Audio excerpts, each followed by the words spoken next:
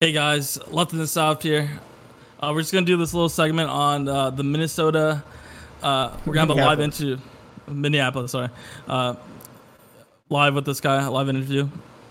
And you said that you were at the police station when it set ablaze. Yeah, we were just getting there while they raided it, and while we were there, it was set on fire. How did they do that? Like, did they like was it like Molotovs or like Uh, gasoline? Like, we didn't quite see. We just all of a sudden, well, yeah, there was gasoline. You could smell it, but they were shooting fireworks at the police station and shooting them in the air. And all of a sudden, you just started smelling the smoke. And while, at the same time, there were multiple other buildings around us burning. There was a large fire with like police type equipment set ablaze about a block away. You could smell and feel like the tear gas, like our eyes were burning. wow. Wow, that's crazy. What was like the? Did you guys get out and talk to anyone or? Well, we were about an hour before at a peaceful protest in front of the Hennepin County like government building, and we talked to a guy who was there the night prior at the third precinct, the police station that got raided and set on fire, and he said that they were all of a sudden just being shot at with bean bags and tear gas was being thrown. And I mean, we talked to a number of other people just about the injustice that's happening and all the commotion that's been going on. Yeah, wow, that's insane. We've also been hearing some people talk about after the third precinct was completely taken over by protesters. They were talking about redistributing some police equipment to people on the scene. Did you see any of that while you were there?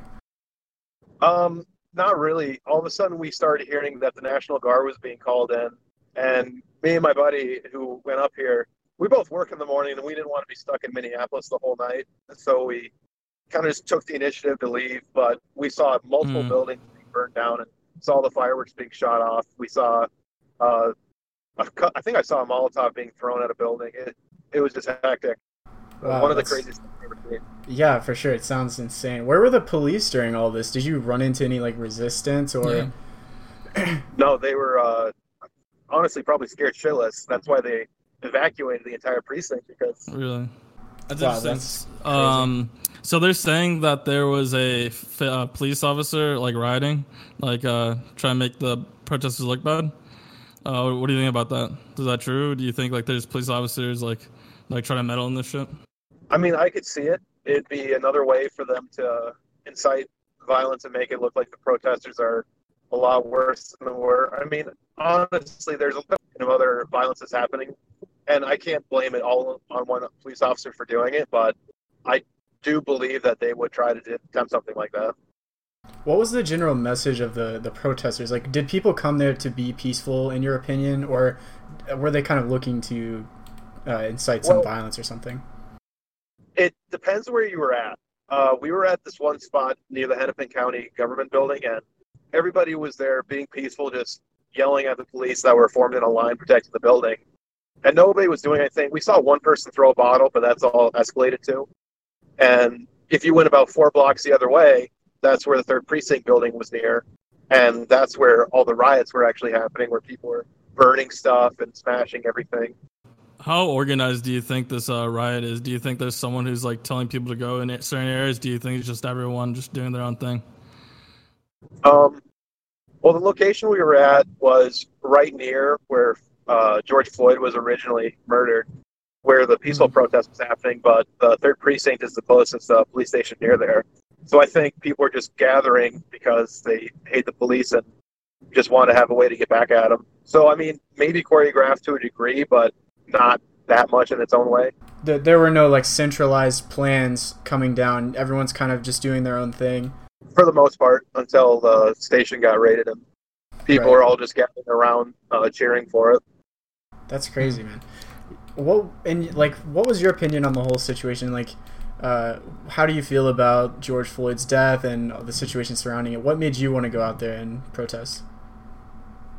Well, it was kind of a spur of the moment thing. I mean, I always had a disdain for authority, and me and my friend were driving around and just decided to make our way up here. And we were, protesting at the police in a peaceful way. We weren't doing anything that was violent.